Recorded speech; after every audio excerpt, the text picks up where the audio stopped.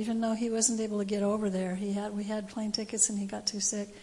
But he is something that I know that he wanted me to continue. In fact, we had a friend that came over with a very large donation for our endowment fund, and Gary cried. He was just so happy to know, because he was like, oh, is this going to continue, when I'm gone? And so it really helps to know that I have a purpose that he would have been in accord with, continued to be in accord with. So I've been to Haiti already. I went late May, I guess. I was there for 3 weeks, and I'm going back tonight. I'm going to be sleeping in Miami Airport from 2:30 to 6:30. But there's so many things I want to do. I mean, as much as they've accomplished without me being there very often, I can see that there's more that I can do. And they tell me, too, there's so much more you can teach us. So they're hungry to learn, and I'm a teacher. And, I was in mathematics, but that's not really what they need the most. And what I loved about mathematics was the logic of it. And what Pastor Volsi, our consultant, told me was what they need most is critical thinking in their faith and in all areas of their life. And I loved the logic of math, and that's critical thinking. So I'm starting to think about how I can teach them. Even if I teach English, they say, hey, okay, you need to teach English. But I don't want to just teach English out of a textbook. If I teach English, it'll be something where I can incorporate critical thinking into it. If I do Bible studies, incorporate critical thinking into it. So I'm starting to think about that. The biggest challenge is I can't hear Creole in my ear. I can read it, I can write it, I can speak it, I can jabber, but then when they answer me, I have a hard time hearing it. And I know, they can translate the important conversations, but the really important things are the things they say when they think you're not listening, when they're just talking.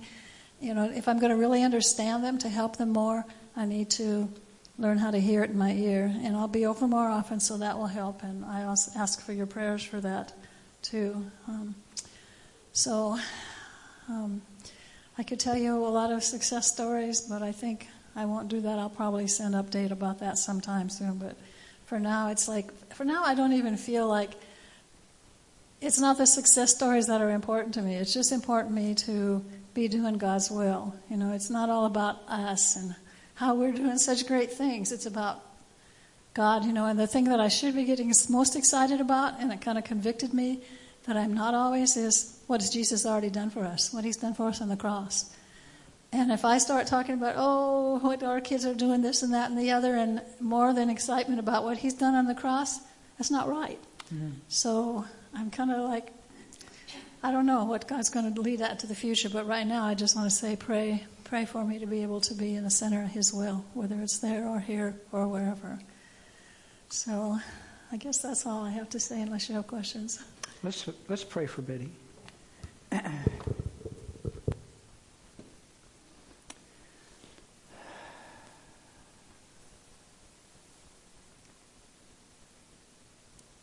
Father, I remember a time in the Bible where about 120 people were sitting around drinking coffee, and your Spirit fell on them,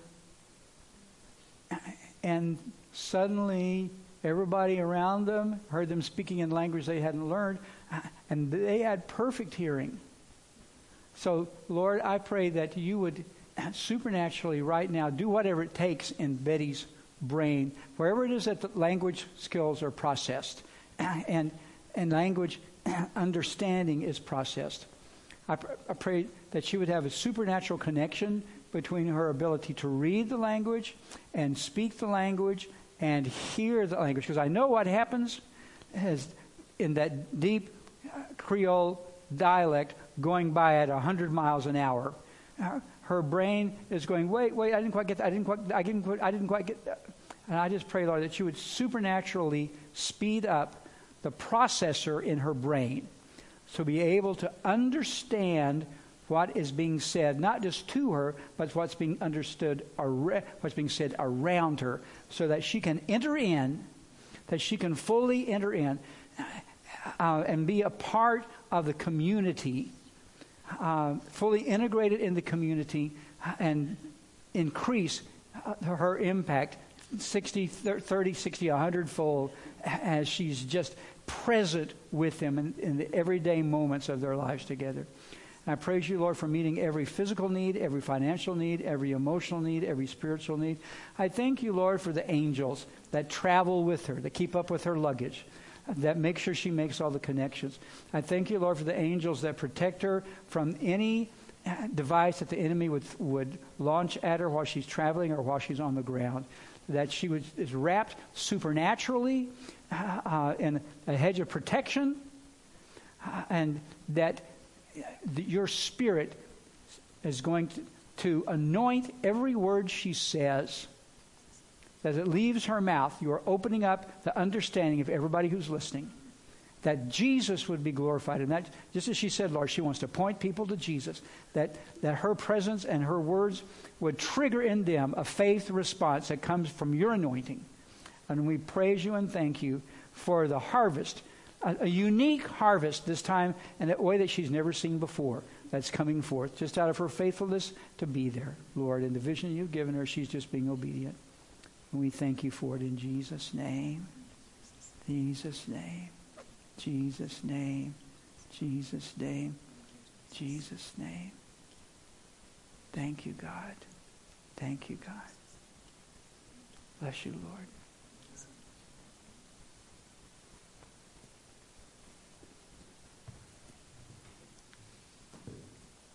Show you. You have to see if you can figure out who this is. That little game we play, see what you think.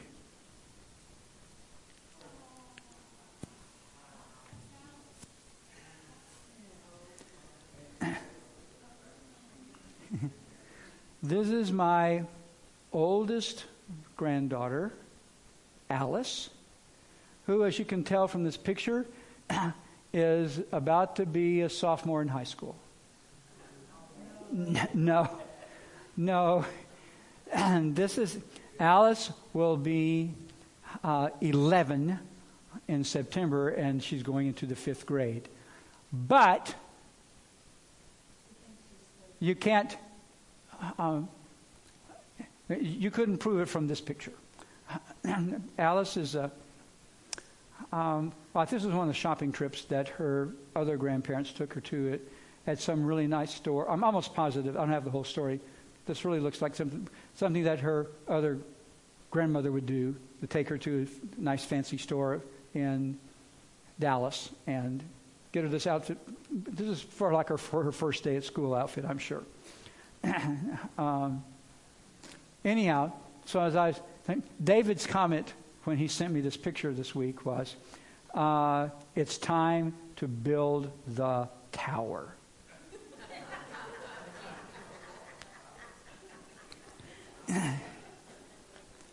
And of course we're proud of her. She's an amazing child, just like all of our grandkids and all of your grandchildren too. So, but I was just sitting there watching, and the thing that you say to yourself when you're seeing pictures like this is, they're just growing up so fast. Where does the time go? She's just growing up so fast, and then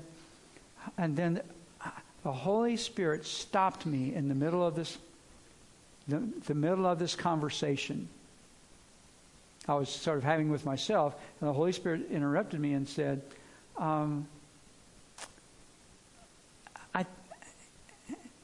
I think you're missing the point. And then he showed me something that I got super excited about. And I'll tell you about it in a minute. Now I have to show you another picture.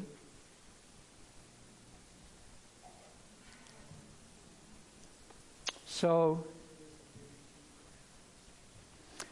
this is my dear friend Nancy Bickers, who went to be with Jesus about 4 o'clock last Sunday. She just turned 80. She'd been suffering from Alzheimer's for, well, of course, who knows how long people have Alzheimer's, so it's so insidious, but for about the last 2 or 3 years, it had just been, it really had a grip on her. So, and it was a great time with all of her family and friends. Yesterday we drove up for the funeral, and I just the story of the relationship that Nancy and I have, and that our two families have, is really it's something that I don't talk about very often because it was just so organically a part of my life. But So some of you know Nancy, some of you don't. Nancy was a member at Central Christian Church in Marble Falls for 10 years, something like that, before she and her husband Tommy retired and they entered a different kind of life. But I have known Nancy since I was 4 years old.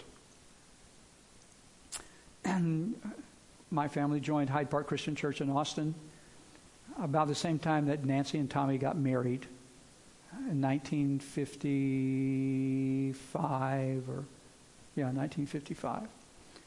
And so she was 17 when she got married, and she was the daughter of the pastor. The first pastor I ever knew was her father, Archie. And she was a church organist, church pianist / organist for a long time, even at the age of 17.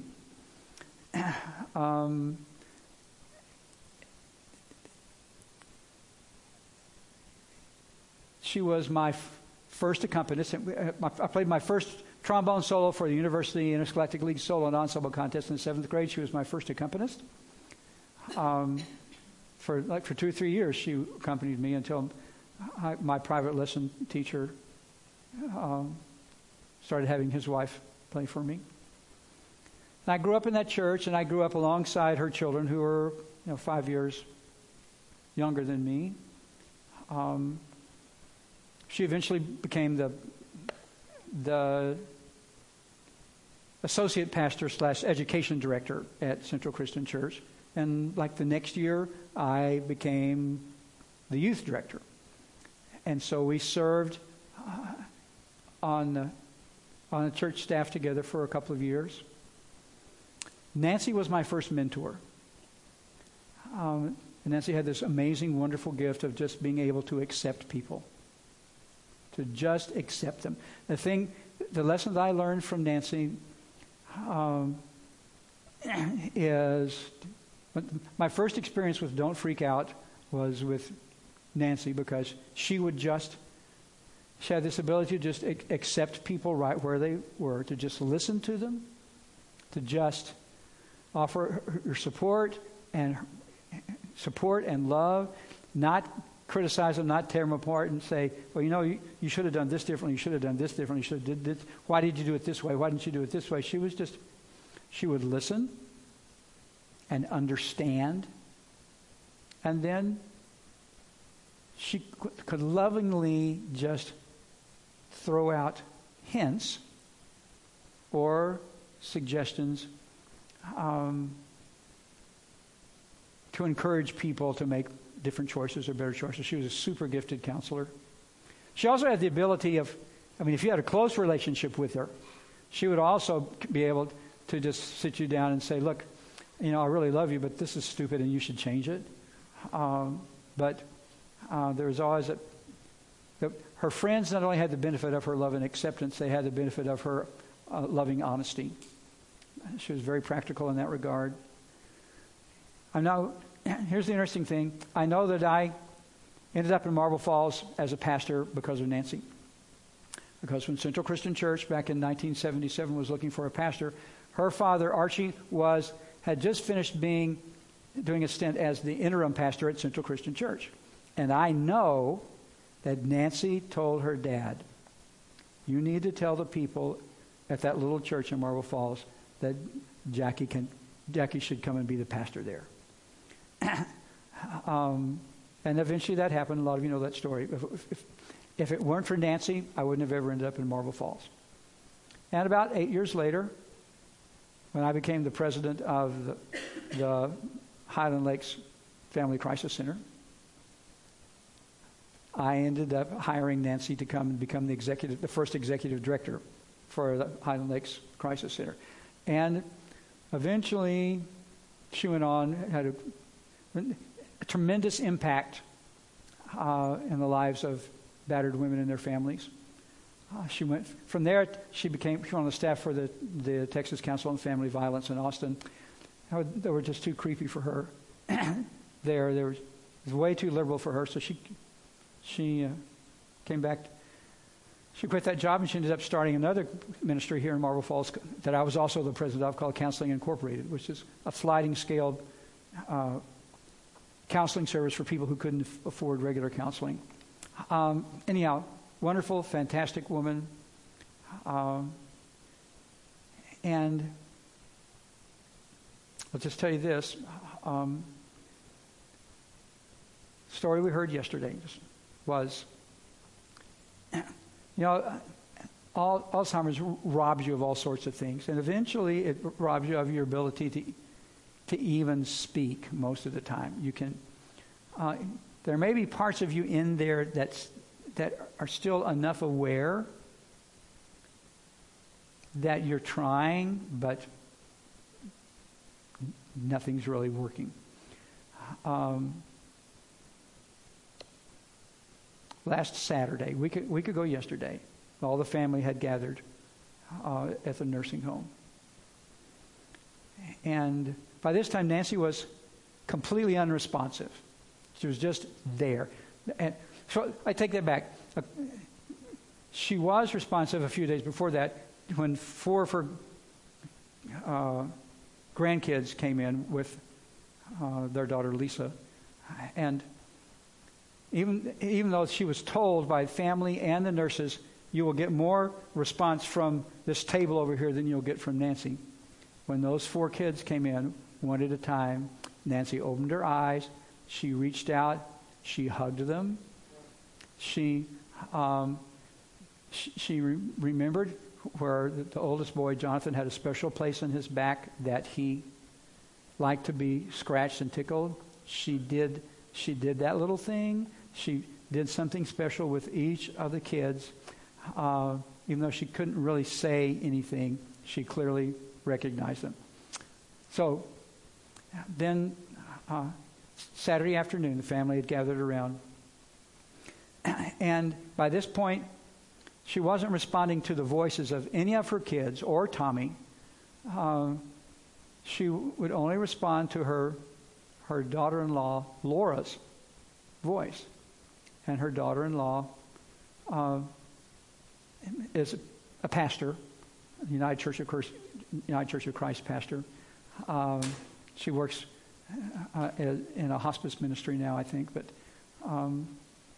anyhow, Laura had all the family gathered around, and Laura read the Lord's Prayer, just basically reading it over Nancy, because nobody expected anything except we're here to say goodbye. And as she slowly read out the phrases of the Lord's Prayer, I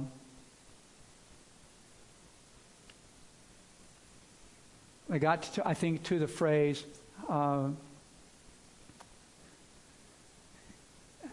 he prepares a table before me in the presence of my enemies. And Nancy's eyes opened up, and she started moving as if to try to get up. And he was obviously she was trying to say something, and they finally got all the way to the end. And I will dwell in the house of the Lord forever.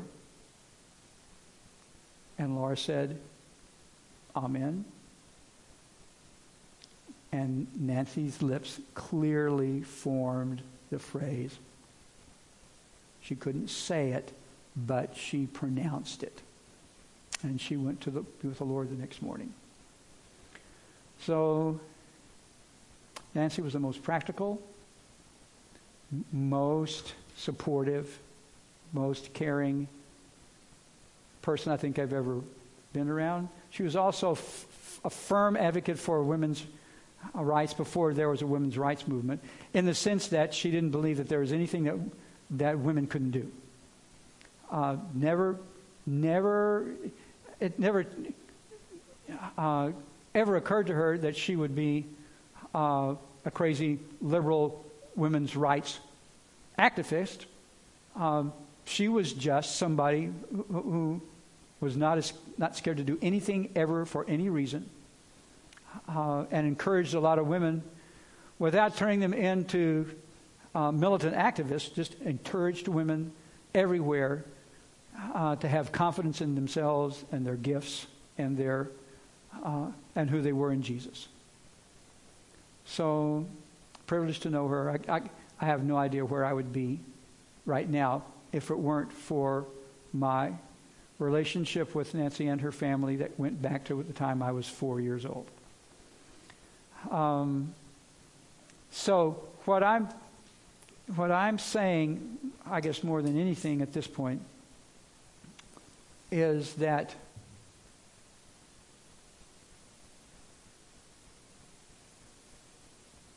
never be surprised at what God has in store. And I'm going to tie the two stories together. Alice, she's growing up. Nancy, really graduating. And God reminded me of this. 1 John 1 through 3. See how great a love the Father has bestowed on us, that we should be called children of God. And such we are. For this reason the world does not know us, because it didn't know Him. Beloved, now we are children of God, and it has not appeared as yet what we will be. We know that when He appears, we will be like Him, because we will see Him just as He is. And everyone who has this hope fixed on Him purifies himself just as He is pure. So I was meditating about this picture of Alice, and God said, you've got this all wrong. Yeah, she's growing. She's going to grow up. She's going to be amazing. She's going to be fantastic. But this is all so tiny and fleeting, and it's not even the point. Because one of these days, she and all of us will be where Nancy was yesterday. We think we've arrived at a certain time in our lives when we get our first house, or when we get married, or when we win some kind of award for something that we did, or when we I don't know, and we keep we have these ambitions, and we have these hopes, and we have these dreams, and then we reach what we think is the pinnacle, whatever that is, and God said, no, you're not there yet. No, you're not there yet. No, you're not there yet. Randy, would you go check and see what's happening? No, you're not there. Hi. Oh, okay. That's okay. No. So we have all these goals. We have all these things that we think, this is what's going to fulfill us. This is what's going to satisfy us. For Alice, a cool jewel-toned blue dress and fancy strap heels at 10 years old. But even at Nancy at 80, with a fantastic career that's touched who knows how many lives. Just yesterday, crossed over where she doesn't have to say anymore, are we there yet? And God said, remember what I told you in 1 John chapter 3? God loves you so much that He has called you children of God, and such we are. Right now, in this moment, if you know Jesus, you are experiencing His love as His child. It's not something that's in the future. You are His child right now. He loves you. He cares about you. You are His, and He is yours. But that's what's going on right now in this moment. And that's why, incidentally, if you're a believer who has a hard time, people around you who aren't believers have a hard time figuring you out and connecting with you and relating to you appropriately. This is why. Paul says at some place that we give off an aroma. We smell like Jesus. And that for some people that's not a good smell. For some it's a challenging smell. It's a problematic. Just sometimes if you're a believer and you walk in the room and people know that you're a believer, they are looking for ways to get out because they don't want any of what you smell like to get on them. So, but that's now. If the reason the world does not know you is because they didn't know Him, they didn't receive Him, they didn't trust Him, they didn't understand Him, they don't understand you. That's just the way it is. Beloved, now, again he emphasized, now, right now, in this moment, we are children of God. But wait, it has not appeared yet what we shall be. All we know is this: when He appears, we're going to be like Him. Because we will see Him just as He is. And everyone who has this hope fixed on Him purifies himself just as He is pure. Let's break this down a little bit.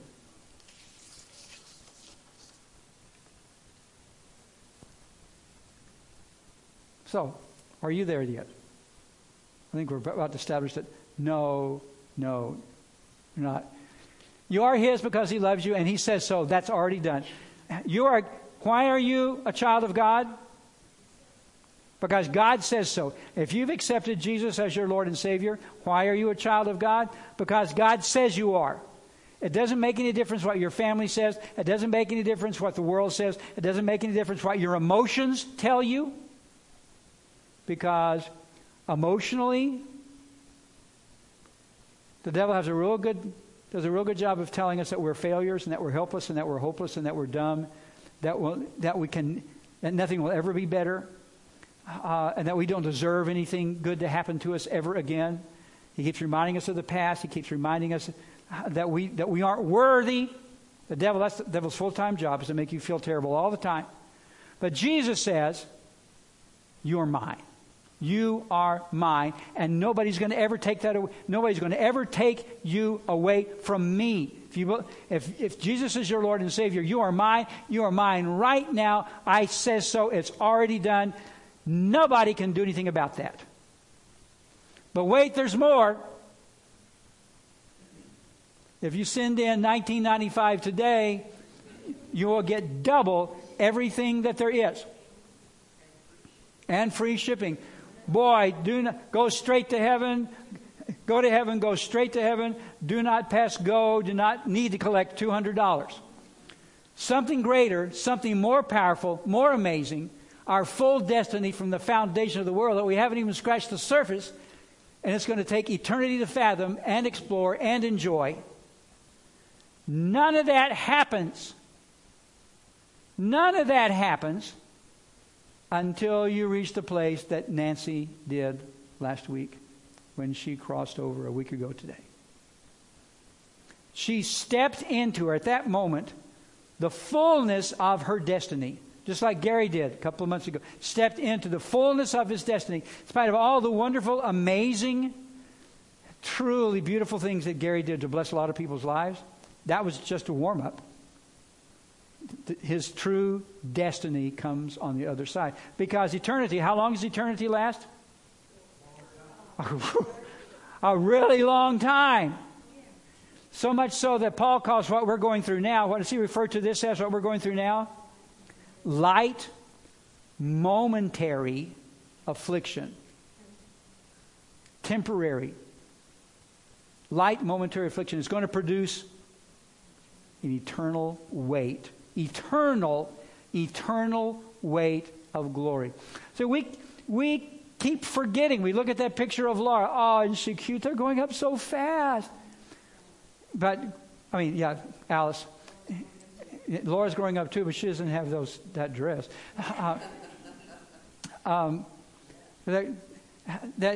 They're growing up so fast, and God says, your perspective's wrong. We're talking about eternity. As believers, we're talking about eternity. Everything that you were created for from the foundation of the world is yet to come. The devil wants you to focus on your life right now, tell you that you stink, tell you that your life stinks, and say that it's over.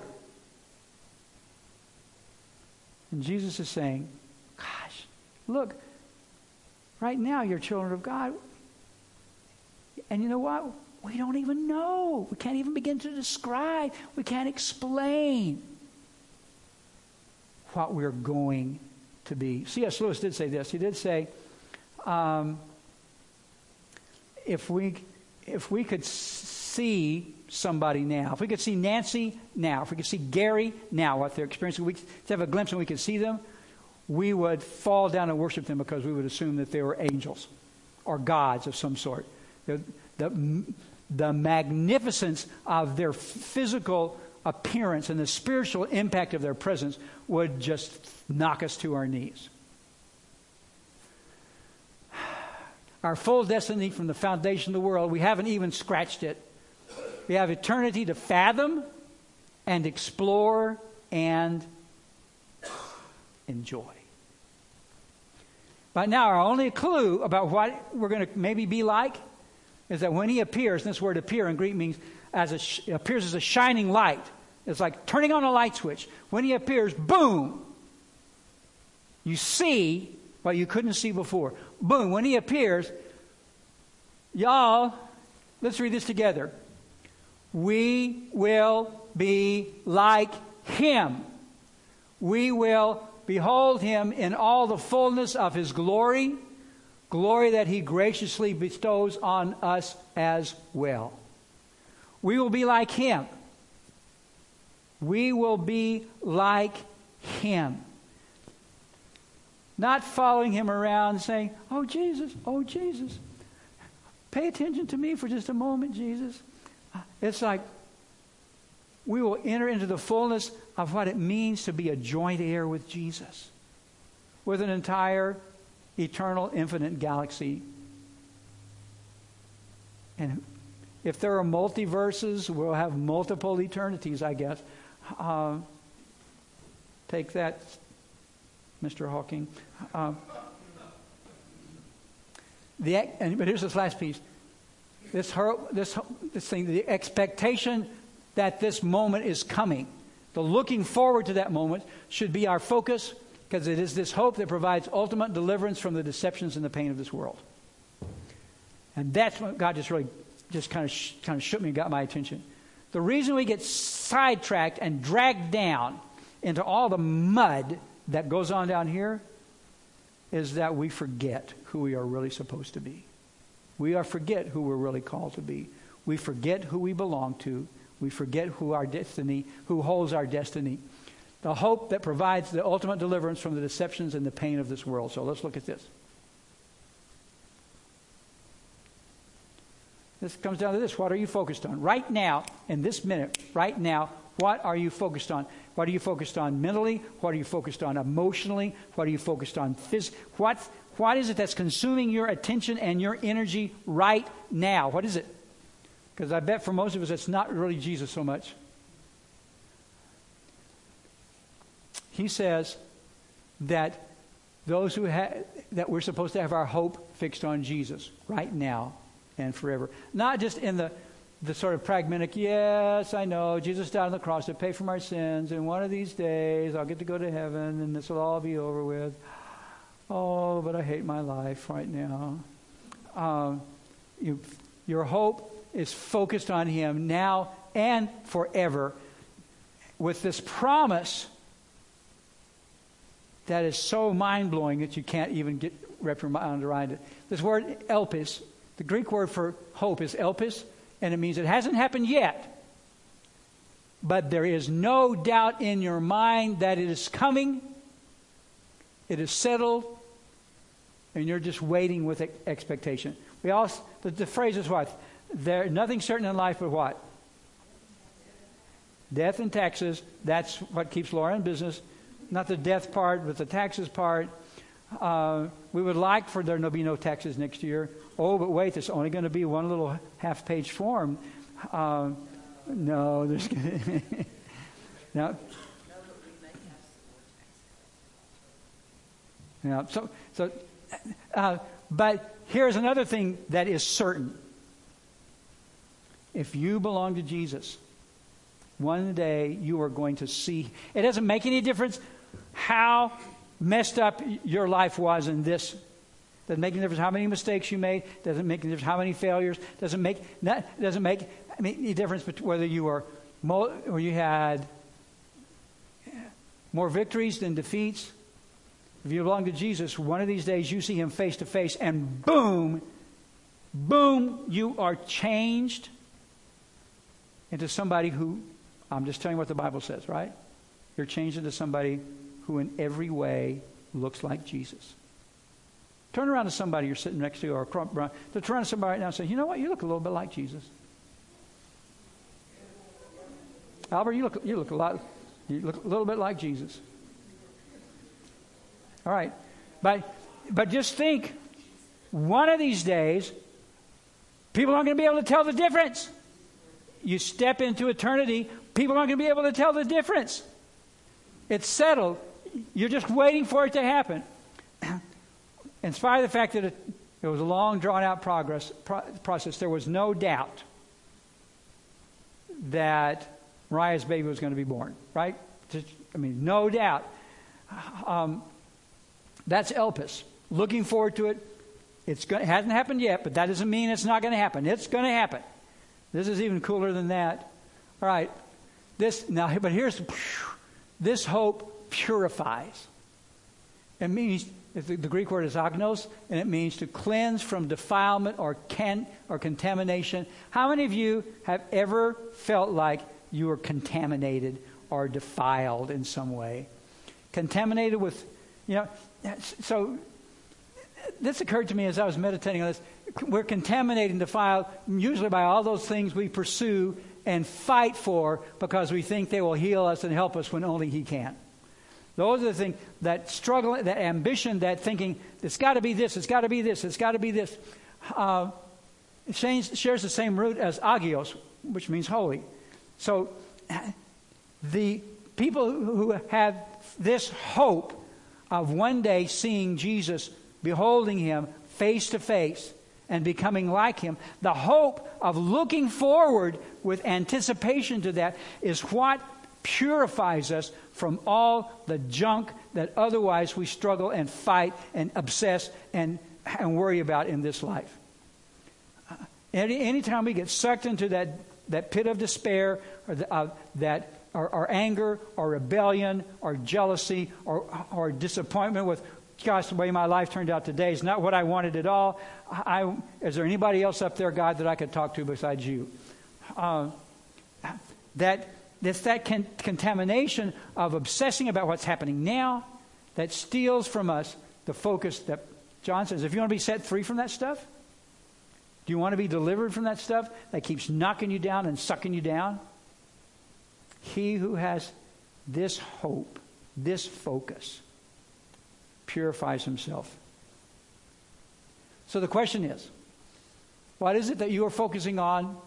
What is it that you're telling yourself right now? If only I could, if only this had, when this finally happens, what I really need right now is, finish that sentence with whatever, fill in the blank with whatever you're doing right now. If only this would happen. If only this hadn't happened. If I could only get this. If only this thing would change. If only this thing would come. If only game of that you're pursuing to try to plug in the gaps where you feel empty or hurt or afraid in your life.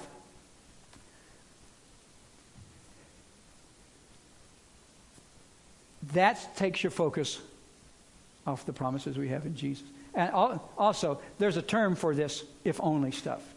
You might know what the term is for saying if only this had happened, or if only this would happen. What's that called? Magical thinking.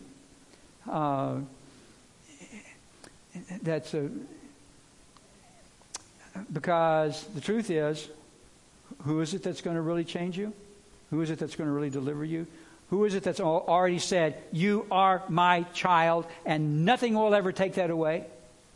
Who is it that says, I have a future for you and a hope, and nothing's going to ever change that away, take that away? It's Jesus who said, keep focusing on me, because one of these days we're going to meet each other face to face, and it's going to completely blow your mind forever.